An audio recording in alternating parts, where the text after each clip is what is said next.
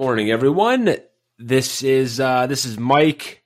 I got James with me again, as we do every week, and this is episode 10 of the Broker Breakdown, where we kind of discuss everything related to the insurance side of things here, home and auto, commercial, and all things insurance. We made it to episode 10. Yeah. Yes. Big. Hey, you know what? The one good thing about getting this far is now we have lots of different things to chat about with you guys every week as more and more things become current in the landscape of insurance. Yeah, no, we appreciate you guys listening to us every week. To get to 10 episodes is big, and hopefully we can continue moving on to 20, 30, 50, even 100 at one point. So thank you so much for tuning in, and hopefully we can make episode 10 special like all the other ones. Yeah, it's going to be definitely a current, a lot of stuff current with what's going on in the industry right now, especially from where we're at here in Southern Ontario, and I'm guessing probably a lot of other places as well with the current vehicle stock situations.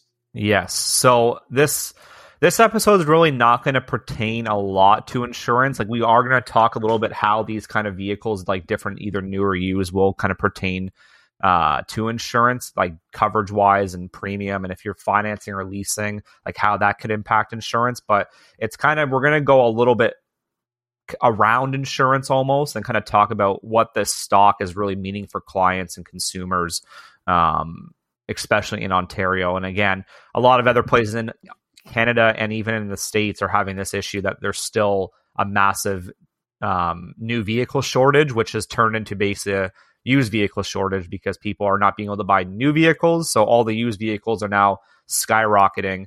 But then again, recent studies have shown that it has been cooling off since the summer, but it's still not back down to where it was prior, where used vehicles were a little bit more affordable than buying new. Yeah. There's a lot to talk about on this. I know personally, I talked and chatted with lots of different people in the industry, as well as a few buddies of mine that were looking at getting new vehicles, give or take about a year ago. And at the time, dealerships were basically just saying, we don't have the stock right now. If you pre-order, you'll be able to get it in whatever it was going to be, right? 3 months, 4 months, 6 months, whatever the timing was at that particular time. But as time went on, I heard from lots of people that, that 3 months, 4 months turned into 6 months, turned into 9 months, turned into, we have no idea, but they would have your down payment or have you locked in there too, James. I'm not sure if you heard any of that kind of stuff going around. Yeah, I've had clients that have bought vehicles like over the summer and like in the springtime, and then it was supposed to be like 4 to 6 months. And then I've even had clients that like they've been pushed back into 2023 now. So obviously the time frames have still been increasing. There really hasn't been a change in that. And even to like specialty cars, like more higher end vehicles, like some vehicles right now are saying that it's going to take a year to 2 years to build. So it's a massive, massive change from where we are very used to, where you could just go to a lot. If they had the car there, great. And you could walk off like in the next week with the vehicle, where now it's like, if you need a vehicle, like you better hope that they even have vehicles there. Because again, if you want to factory order one, it's taking like minimum 6 months, if not longer. And in 6 months, you're probably looking at a very base, like not a lot of features in that vehicle at that point. Right. And see, this is a good segue to how this episode brings it back to insurance. That just that little bit is that people need to not only realize, but kind of plan and understand that if you need a vehicle, let's say you've sold one or you've been involved in an accident and you need to purchase a new vehicle, you're at that stage in the transaction. There's more moving parts now than there were, 2 years ago prior to COVID. I mean, there was a point where nobody would think about it. If something were to happen, there was no planning involved. It would just say, I'm going to go to a used car dealership or 4 of them. I'm going to go to a new car dealership or, 4 or 5 of them. I'm going to find... And I have options. Like, yeah, I got my make model year. I have my financing terms. I'm going to almost battle between dealerships to find out who can give me the best price because they all have, that white Tucson of 2020 with this many kilometers. Like there was availability at the time. yeah, options. Right? Now it's how it pertains back to the insurance side is, let's say you're involved in that claim or you sold a vehicle and needed a new one. You don't have 6 months to plan for the next vehicle. You're basically, I got to get to work. I got to get to school. I got to drive my family around. You're now going to be forced into either maybe overpaying for that used vehicle because dealerships know the value of what they have on their lot right now. Or B, you're going to end up buying new, but it's not going to necessarily be what you want because of options available. And then there's the financing side too, James. Yeah, a lot of my clients are saying the same thing, as where like they're either being forced into something that is like they know is way overpriced, or they're buying something they really don't want, but there's really no other options. So a lot of the dealers that I work with are actually seeing that like people are like buying these vehicles and like either returning them like right after because they don't like them, or they just can't afford them after because the rates are just like so bad right now, right? Even Right. for new and used, like there's some dealers that have like in-house like financing. So like Ford has in-house financing. I think Hyundai does too, and then Honda. There's a few other ones that I'm probably missing, but the good thing is if you have in-house financing, you basically can set the rate a little bit, right? So like most of those companies are about 4.99%. But other companies that have to go through the banks, like some of them I've heard are like almost at like 6.99, and then used, you're at almost like 8.99. So we've really come a far away from the past where like you could go get a vehicle for 0.99 financing or even 0% financing for like 8 years. It was basically like you were borrowing free money to have a brand new vehicle. So the times have definitely changed from post-pandemic times. Yeah. I know I was mentioning to you, right? I got my 2013 Elantra. I bought it new 2013. I actually still have it right now. I've been driving it around. But I was one of those people that had 8 years at 0% at the time. And I remember specifically having other dealerships at, 1%, or it was the perks and, what was being offered had to be so tight in order to get people to buy at the time, right? Because it was just a different marketplace. Now with the supply and demand issues, I mean, dealerships are not, not hurting by any means. I mean, if people want a vehicle, it's basically like, if you don't buy this, somebody else is going to next week. Exactly. If you don't basically pay sticker price, like you're not getting vehicles. The one thing I do like is that Ford is that they've done the finance freezing. But again, I think the only reason why they're allowed to do that is because they do their own in-house financing. So they basically a quick little thing about what they've done is basically, if you basically sign today on a factory order or whatever vehicle it is, let's say it's at 4.99%. If it goes up if it goes up further than that, you're basically locked in at the 4.99%, no matter how long it takes for your vehicle to come in. And then they also have basically like a side note where is if the rates come down, which again, probably not going to happen because we are kind of going to that recession time, which again, that's a whole other story. But if the rates do come down, they actually will offer you an even lower rate by the time your vehicle lands and is delivered. Then if that rate's lower than what you've been frozen at for who knows how long, then they'll actually offer you the lower rate, which I think is a very, very good selling point, because now people will go to Ford because, again, Fords are very good for certain things. Again, I'm not a big Ford guy. Like, I drive a Ram myself. But again, I think what they're doing is they're really intriguing people to actually buy vehicles. And again, like, they're trying to help people out when they know that, like, in the market that we're in right now, it's not very consumer friendly. Yeah, it's definitely going to be tough for some. And I mean, it's not going to help the long term, because people that drive, they need to get around, right? There's a reason that they have a vehicle in the first place. Not many people are self-aware enough to take the bus at that point and or rely on other options. You'll kind of, it's convenience. And you're going to put yourself into if need be, people would put themselves into debt or in a tighter spot in order to save that convenience, right? Because that's what we're used to. So I'm not saying that's wrong or right, because everyone's got to make their own decisions. But what I will say is that with people over leveraging themselves the same way that we talked about that on the home side, and what people have done, with overpaying for homes the last couple of years, is that there will be a point where, they can only afford the next 6 or 8 months without something changing in their life. And if they can't, it's like, do cars go back to the dealerships because there's defaults at 7% interest rates on cars, overpaying. So now you've bought that truck that's 40 grand that should technically be 20 in a post-COVID world. Like things like that start to happen as well. What a lot of people don't also realize too is that this whole luxury tax thing is a huge, huge deterrent for people, because now with the increase of values of cars, anything over $100,000 is again taxed. And I think it's 12%. So is that MSRP, or what's the, like, how do you break the 100,000 down?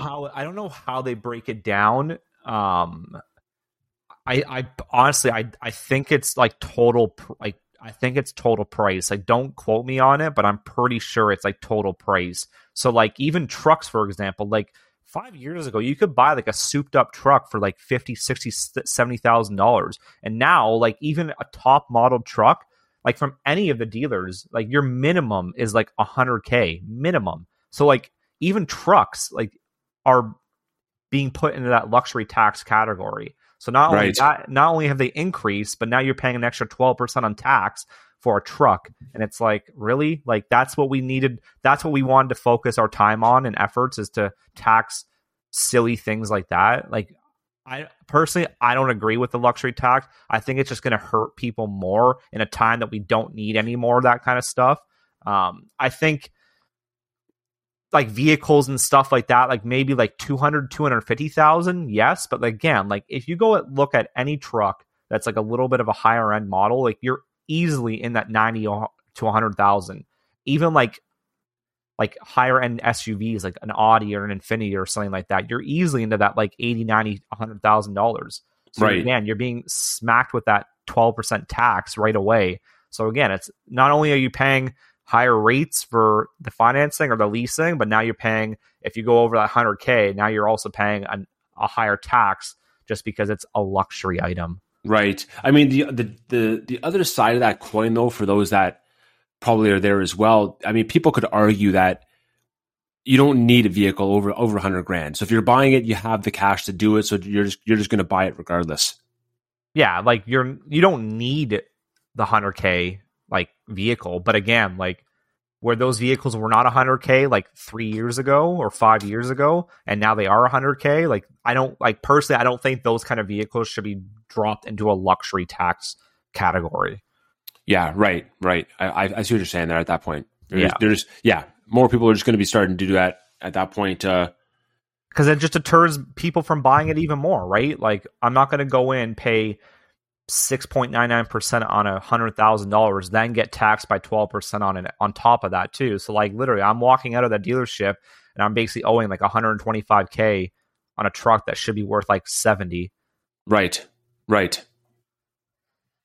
Yeah, for sure. And I mean that's part of the now stock problem as well, right? Like people are bringing. I don't know about all dealerships, but the few that I've dealt with and talked with people, there's only so much new stock. So like you said earlier, you can't get that new vehicle you want, or it's going to take 6 months or 8 months or 12 months. You end up having to go to the used place, which is totally fine as well. That's not a I'm not smacking down on any of the used cars, because that's what a lot of people buy as well. But then they know they have the advantage right at that point as well. So then you have these used cars that are just astronomically overpriced from what they were even 18 months ago. Yeah, but it's almost not even beneficial to buy a used car because the price is lower, but the rate's usually a little bit higher, right? So even if the price is lower and the rate's going to be higher, like you're basically like, and dealerships are telling me this all the time, like people are moving more towards new right now because the used car market is so high, the rates are so high, and new inventory is starting to kind of stabilize a bit. Like obviously not prior to COVID, like when you could just go to a lot and they had like 100 vehicles, but it's starting to stabilize a bit where like consumers are just, why would I go buy a used car when, yeah, the rate might be $10,000 or $15,000 less, but again, the financing rate is a lot higher. So realistically, like I'm paying almost the same price for a used car than I could for a new car with all the warranties and stuff that are added in from the dealer. So I don't think a lot of consumers are going that route right now because again, like the used market is just so inflated. Yeah. It's definitely going to be a tough time for anyone purchasing because if you do, have that vehicle, for example, that you had for 6, 7, or 8 years, and then something happens where either, it's gone, it bit the biscuit, it's involved in a claim, whatever the situation might be, when you're buying that new used vehicle that you want, it's almost like you're going to be overpaying for what it was because, everyone's in the same place.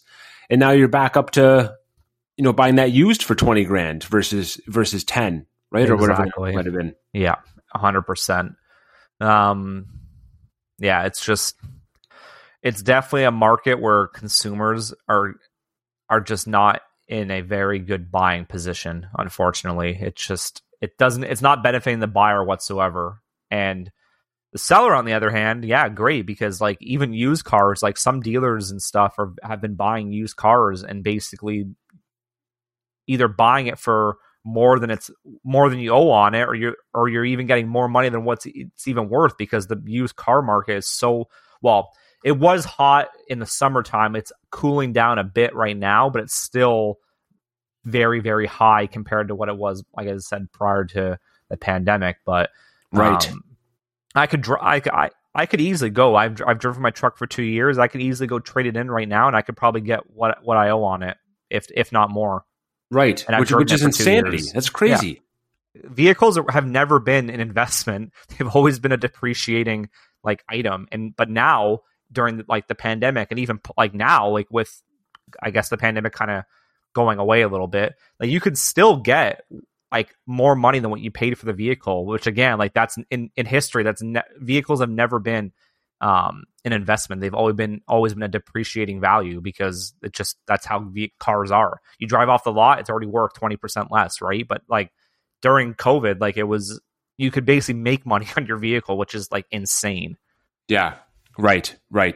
Yeah. It's crazy. The one thing that I'll make a point of as well, because I know that, people and how to bring it back to insurance and how that affects you and why you need to plan, is that if your vehicle is involved in that claim, for example, need a new one, and I'm going through this with someone actually right now, your insurance policy has a spot for rental vehicle coverage if it was involved in a claim, and if you have it on. There's a couple ifs to that, but if you have it on there, one thing that we've mentioned before, and this is just based on both inventory stock of vehicles and the parts problem and how long repairs take, is making sure your rental vehicle coverage is more. Because if, for example, you can't find that next used vehicle for 3 to 4 weeks, the other thing that's happening right now with all of these stock problems is that other people are also renting vehicles for a longer time. So rental vehicle places are only having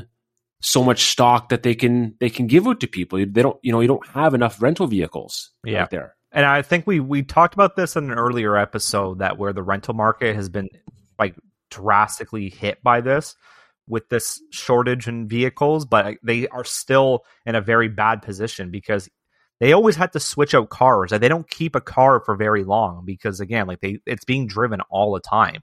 But now to switch out vehicles it's tough now because again, like they have to compete with the regular consumer market, and then get new vehicles somehow. But then the used vehicles that they sell are basically selling for more. But again, people don't want to pay for more because again, usually rental vehicles have a higher kilometers on them because again, they're being driven like all the time, right? So it's definitely a market that's been hit very, very bad. And again, like even if you go on like a vacation or anything like that, for you to get a rental vehicle, like look at rental car prices right now. Like when I went to Alberta 2 weeks ago or whatever it was, just for 5 days, I think we almost paid like $300 for 5 days. I had a client yesterday that I was talking to that said that she was impacted by that whole WestJet thing. Did you hear about that over the weekend? No. Basically, WestJet had a big like system issue. So like all their flights over the weekend and even like into the week so far have either been delayed or like canceled and stuff. So they were in like Moncton or something, and they were trying to get back to like Winnipeg, and flights were like insane to get back. So they were looking at doing a rental car like from Moncton to Winnipeg.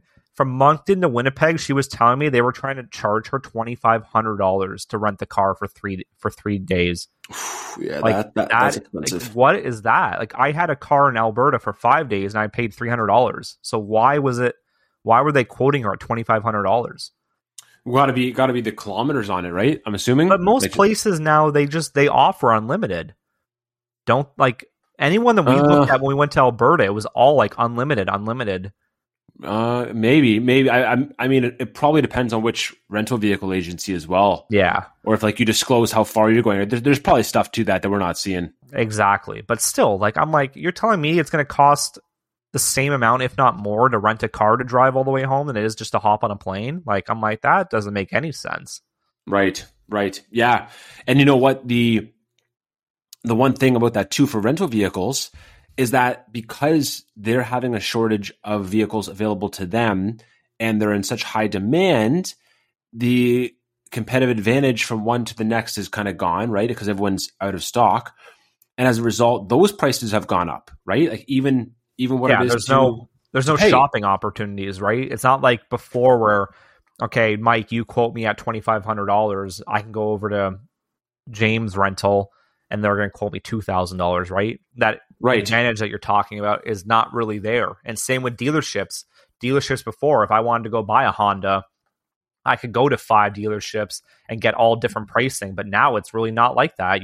There's no advantage to going to multiple dealerships because you're really not going to get a deal because most places are selling exactly how they come. If they come at $25K, you're buying it for $25K because there's really not a lot of deals going on right now because they know that like the market's so versatile right now that like people are just coming in and they'll just drop whatever money they need to just to get a new vehicle. Right. Yeah. So to bring that back, and I know we did a quick segment on that in our last rental vehicle one that we did, both talking about rentals, but if you have rental vehicle coverage on your policy with respect to a claim, whether you're at fault or not, and just make sure you know if you have it on there or not.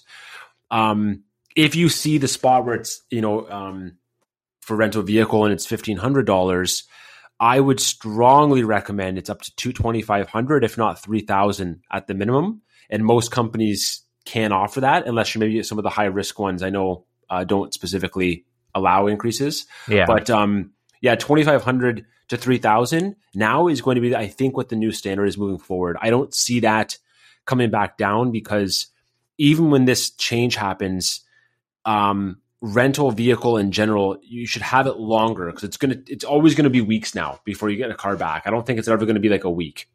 No, it's never going to go. There's like stupid little parts that are like costing and taking time where like even a windshield on certain vehicles, like minimum 2 to 3 weeks. Right. Like, they used to just have them sitting in the lot and now it's like 2 to 3 weeks to get a windshield. So no, there's a lot of stuff to that though too, right? I was talking to a guy when I got my chip done. I had a chip in my windshield and I got it repaired from one of those quick places. And I remember talking to him briefly and he had mentioned that the one thing consumers don't realize and need to is that there was a time where a windshield was just a piece of glass and you could suction cup it in, you could put, the whole process took 2 hours. We had the piece or we don't. Now, the majority of vehicles out there need to have their windshields calibrated to the rest of the car. You're looking at like a minimum of $500 to $1,000. Like there's no such thing as like a $200 windshield. Oh yeah, my windshield's like $1,000 or is like $3,000 because all the sensors I have in my windshield and stuff, like the heating thing where like it basically like will defrost the whole windshield like right away. Right. So yeah, we've definitely gone in a direction where we've made things more complex. And it's not just a piece of glass anymore, right? No. That's I fully understand that. So, but again, like before, like you could easily get it within a few days, right? You just call the dealer or whatever, and you get one sent in. But now it's like 2 to 3 weeks. Yeah. Like, if I were to go change my windshield right now, because I actually do have cracks in mine from like stones and stuff. Like I got hit on the highway. If I wanted to fix mine, like I'm at minimum 2 to 3 week wait minimum. Right. And so another reason, right, why having higher rental car coverage is so important, or unless you want to pay it all out of pocket, for example, which you're obviously able to, or have someone else drive you around. I still see people to this day when I'm quoting them, because I like to look at people's like policies and stuff and really compare like what I'm offering compared to what they have. Because again, for me, I'm not a price guy. And I know, Mike, you're not a price guy either. I'm a value person. So I like to see what value I'm adding to them. And I see way too often where companies are still offering clients like $800 to $1,200 in rental car coverage. Right. It's like why? Like, why are we offering this to the client? Like, this cannot be what's in the client's best, like options. No. It's definitely not. I think there's definitely a gap in the industry though, where you can easily brush over the fact that, you know, you have your liability, you have your deductible, and here's your rental, but not say the limit of the rental. So it's kind of just like it satisfies their want to say I have rental, but the limit conversation is actually the more important part of that. A very, very quick thing, because this can be a whole topic of another episode we might do in the future, but name me like any time, like maybe before you were in the industry, because I think now like is a little bit different, but name me one time that you were getting insurance and any of your brokers ever talked about accident benefits. Prior to being in the industry, I was under my parents' policy for like 10 years. So I can't even comment on that, because I don't think I never had those conversations like even once. Yeah, exactly. From a client perspective, sorry. So if people are brushing over accident benefits, like people are definitely brushing over like rental car coverages, even liability. I see all the time 1 million liability. There is even clients out there that I deal with sometimes, and they are at $300,000 in liability. And I'm just like, what kind of broker are you dealing with? They're brushing over liability. They're brushing over the accident benefits. Even if you're not increasing accident benefits, it should be at least like I always talk about accident benefits. At least if it's like a minute conversation, you know what? You legally have to have this in Ontario. Okay. Here are the certain things it covers. You can increase it if you like. You can keep the minimums. But people just brush it over. And like I said, they brush over liability, they brush over the accident benefits, they brush over the rental car coverage, and they don't actually look at what they're being covered for. And then something happens, and they're like, oh, well, my limits are very low. Why is that, right? Right. But again, that could be a whole topic for a whole other conversation. But it's just funny that like brokers, and again, it might not just be the broker side, it might be also the consumer side. I don't need that high of limits or that kind of stuff, but it's just when we have all these stats sitting in front of us saying that like you need to have this, you need to have that, like we advise this, we advise that people still go against that. Brokers still don't bring that up in their conversation with their clients. Yeah, right. The one thing too and I was just thinking about this on the new and used vehicle side, is because vehicles values right now are inflated, right? And there's this market for them. It's even more of an importance to make sure that you have, you know, comprehensive and or collision on your car, for sure. Because there was a time before all this kind of inflated prices that, you know, if you ran liability only on an older vehicle, you're basically taking the risk that if there's damage to it, you're either going to repair it yourself or you're going to scrap the vehicle and look at another one yourself, but it's not going to be an insurance claim for you, right? Even older vehicles now, because the value of them is inflated and higher, and getting a new used vehicle of similar value is so hard probably right now. I can only assume with the stock shortages around, that finding that same make, model, and year with a similar price tag is probably not going to be happening, or it's going to be higher. It's even more important to make sure you have maybe collision specifically on your policy, so that if you do have the 09 vehicle that is involved in a claim and you were at fault, at least you're getting either a claims check to go out and buy a new one, and or you're going to get it repaired by the insurance company. To say I'm going to scrap and move on is still a valid thing. Don't get me wrong, but people might not understand that by going to get the new one, they might be in a bad situation where if they can't afford the new used, James, if that makes sense. Yeah, I get people all the time that have old vehicles and they're like, you know what, I'll just want to put liability on it. Again, there's pros and cons to that. Obviously, cheaper premium. If it's an older vehicle, like you really don't really care a lot about it, or you still care about it. But again, if you have to scrap it is not a big issue. But again, in today's world, it kind of is a big issue because again, looking at the things we just talked about this whole episode is that prices have increased. Like even for me, when I first drove, I drove an '06 Honda Civic. I think I paid like $4,000 for it like years ago. And even now, like I go buy an '06 Honda Civic, I'm probably paying $4,000 now, if not more, for the same kind of vehicle. And it's like, it's been like 6 years or 7 years since I've driven the thing. Right. And it's still worth the exact same amount of money as when I bought it prior. Right. So people don't, again, for my clients, I always say, you know what? If you're using the vehicle for like work, school, driving your kids to school or whatever it is, like if your family relies on this vehicle, if you rely on this vehicle for anything, I never recommend liability only. And the only reason is because the reasons why accidents are called accidents is because we don't plan on having them. I don't go and drive my vehicle and I'm like, you know what? I'm going to have an accident today. That's why they're called accidents. We don't know when they're going to happen. So if you rely on that vehicle, I strongly recommend to all my clients to never, ever just do liability only, because in the case of an accident, and if it's at fault, guess what? There's no coverage for that vehicle. And now something that you rely on is basically either broken to the point where it's now scrappable or the insurance company isn't paying it and you're going to have to pay it out of pocket. Right. Yeah. And the point you made on the relying of it, I think is super key, right? No one realizes sometimes the risks of not having that vehicle they rely on until it actually happens, right? And it happens every day, right? Accidents unfortunately do happen. But if you're driving to a job or you're driving your kids to school, like things that happen every day, that really impacts your life moving forward. And it's not a week, it's not 5 days, right? We've talked about this before.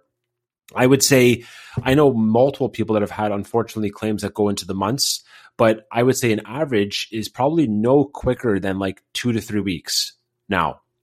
Yeah, and and for you, for example, I maybe this is a bad example, but let's say you don't work in an industry where you could like work from home. Are you able to take the next 2 to 3 weeks off because you can't get to work? Oh my God. Well, no, you shouldn't. I mean, probably not. Nobody can, right? Yeah, no one could, right? So you don't want to have that risk of not having the coverage you should have.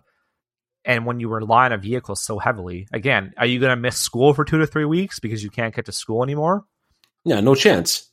Again, we are kind of playing it up. And I always tell people this when people talk about insurance rates and car rates. Vehicles are not necessities. They are not. They are a privilege to have. If you do not take care of that privilege, then you don't deserve to have one. And that's what a lot of people don't understand, is that it's not a necessity. Human life has lived a long time without cars. There's other means of transportation.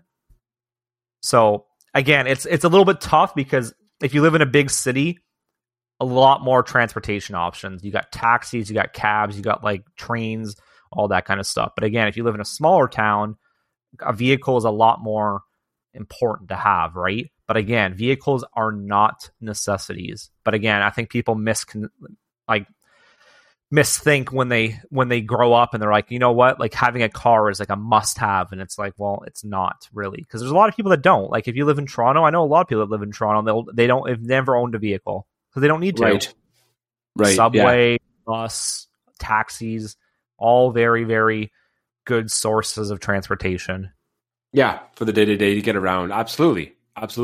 We just get used to it in more of the smaller towns and or smaller cities where your bus transit system is maybe subpar, for example, or doesn't go everywhere you need to go, that you just, you grew up in a family with vehicles, right? Yeah. So you get used to that.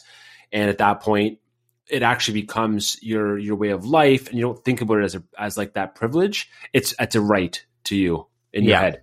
And again, we pay for convenience, and that's what vehicles are. They're convenient because I can go from point A to point B. I don't have to stop at 1,000 bus stops, right? I don't have to stop at 1,000 subway stations and then take a transfer and then go down here and go down there, right? It's a convenience factor of having it. But again, if you can't uphold the rights of having one, then you shouldn't have one. Exactly. There's one other thing too on the new vehicle side, James, I think our consumers and listeners would love to hear about. And it's something that I advocate strongly in. I'm sure you do as well.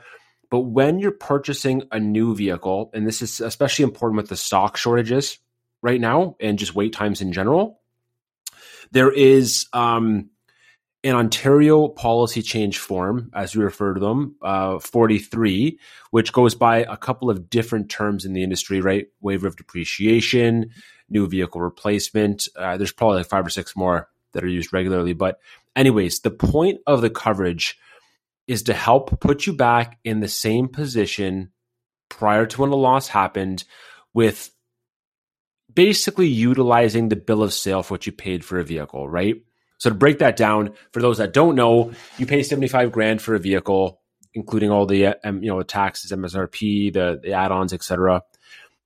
If the vehicle is brand new, the insurance company will utilize that to give you a proper payout versus just what the kind of old school black book value is, or now what Auto Trader, Kijiji, those places are, right? So it's people need to know that coverage is available with the majority of insurance companies, and that it's very inexpensive. That's the big thing I wanted to point out. You're looking at maybe $40, $50, $60 for the year with most, and it covers basically the vehicle if there's a total loss on it for an X period of time, usually whatever it is, 2 to 5 years. Most. For me, I don't even bring it up. Like, premium is not an option when it comes to that, because that is such a important coverage to have. I will explain it to clients to make sure they understand it, but most times, I would say 99% of the time, I never even get asked a question of how much it costs, because again, it is such an important coverage to have, not even prior to pandemic, but even now, because with the market how it is, the last thing you want to be doing is paying $50,000 for a vehicle, having it in a total loss, and then they go, well, you know what? It's only worth $30,000. You still owe $20,000 on it. Like, what are you going to do about it, right? Yeah. So, and then on top of that too, having to go find another vehicle, and now you're $20,000 in debt that you have to basically pass over to a new vehicle. So now that new vehicle you're buying is $50,000, but that $20,000 of negative equity that you have in the old vehicle, it's now a write-off, is now $70,000 on the new vehicle you're trying to buy. So right. Very, very big coverage to have. And again, one that I will never talk about premium with a client, because it is just so important to have. And again, premium should be like the last thing you're thinking of when having this coverage, because it is going to save you in so many ways if you ever need to use it. Well, and it's so inexpensive, right? Again, I say the majority, but like most companies might be $3, $4, $5 a month. There is a difference between that and I believe what the gap coverage is that dealerships sell, which is more related to the financing terms. Ours is more for the insurance payout if there's a loss. So there is a difference. They are kind of two slightly different products from an insurance and financing side.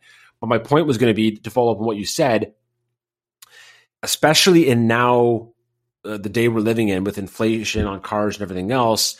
If your vehicle is involved in a total loss, there's 2 reasons why you need this coverage. One, getting the same make, model, and year of a vehicle when there's these supply issues is going to be almost impossible right away. They don't have that same truck sitting on the lot with the same kilometers the next day, right? That's one of the massive issues. The other reason that you should have it is that if they give you the proper payout amount from a claim, so this coverage helps with basically the finalization of that, you can utilize that money to then pay for another vehicle or a used vehicle, whatever you want to do, versus being out that money you said, James, right? Basically saying, now I'm down $20,000 and I don't even get the same vehicle I just lost. Yeah, 100%. It is so important, right? Yeah, it's so important to have. And I think a lot of people don't touch base on, which is kind of like a secondary feature of this. A lot of people don't realize when you get your vehicle fixed, a lot of mechanics, they don't go to the dealer and get OEM parts. If it's like a 15-year-old vehicle, like most of the time, you're probably getting aftermarket parts.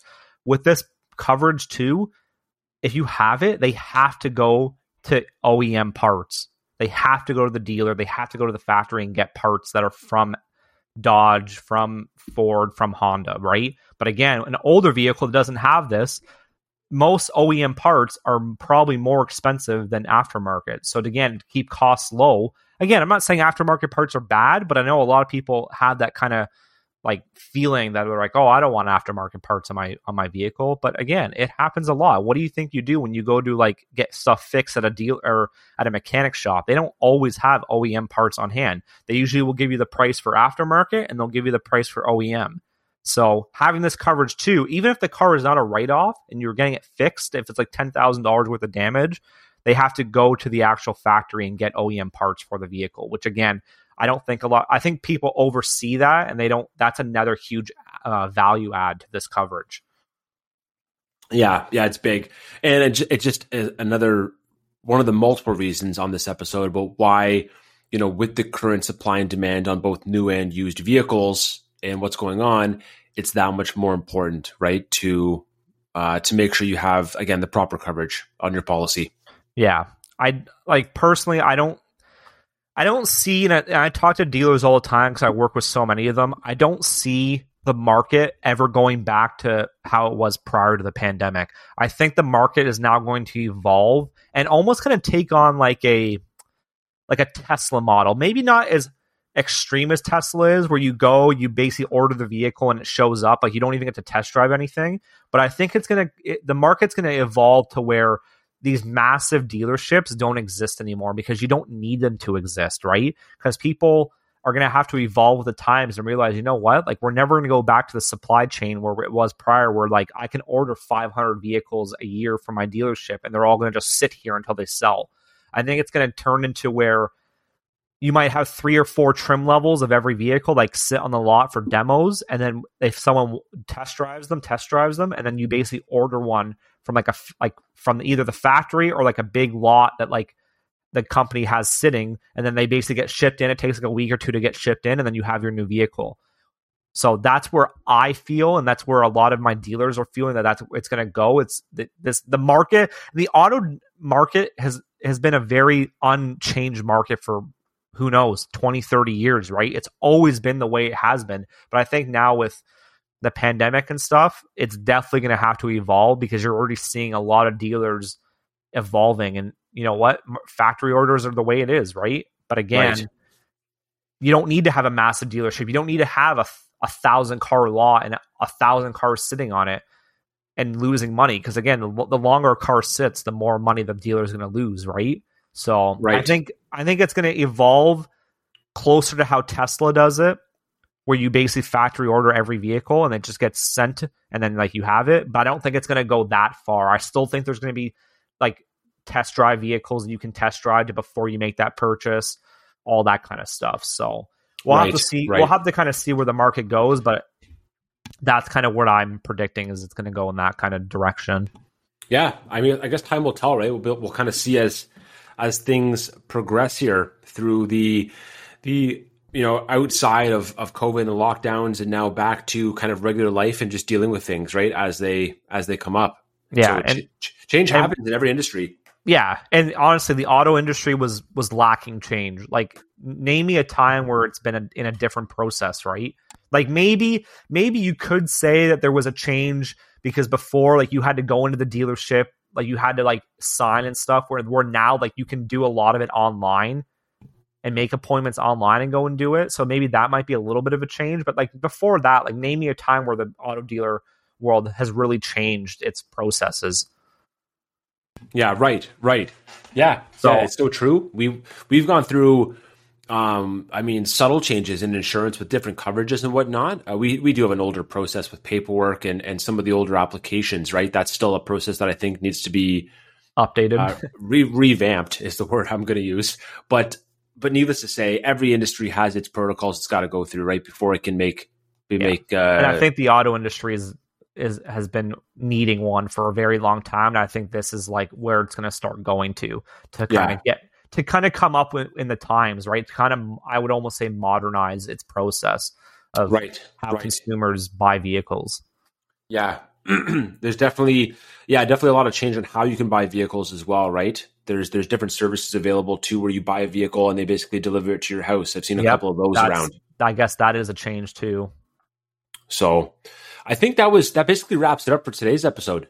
Yeah, I think people kind of got an idea of like what the market's looking like, and again, how it ties back to insurance, right? Because again, I don't think a lot of people realize that buying a new vehicle and wait times and stuff like that definitely can impact your insurance based on the coverages that you have. And just to kind of keeping it in mind, right? Yeah, and final thoughts just on that too, for those that kind of listen to it but need that recap, the Cole's notes from us. 3 major things to look on your policy and or inquire about on your insurance policy. 1, do you have rental vehicle coverage? And if so, how long do you have it for? So what's that limit?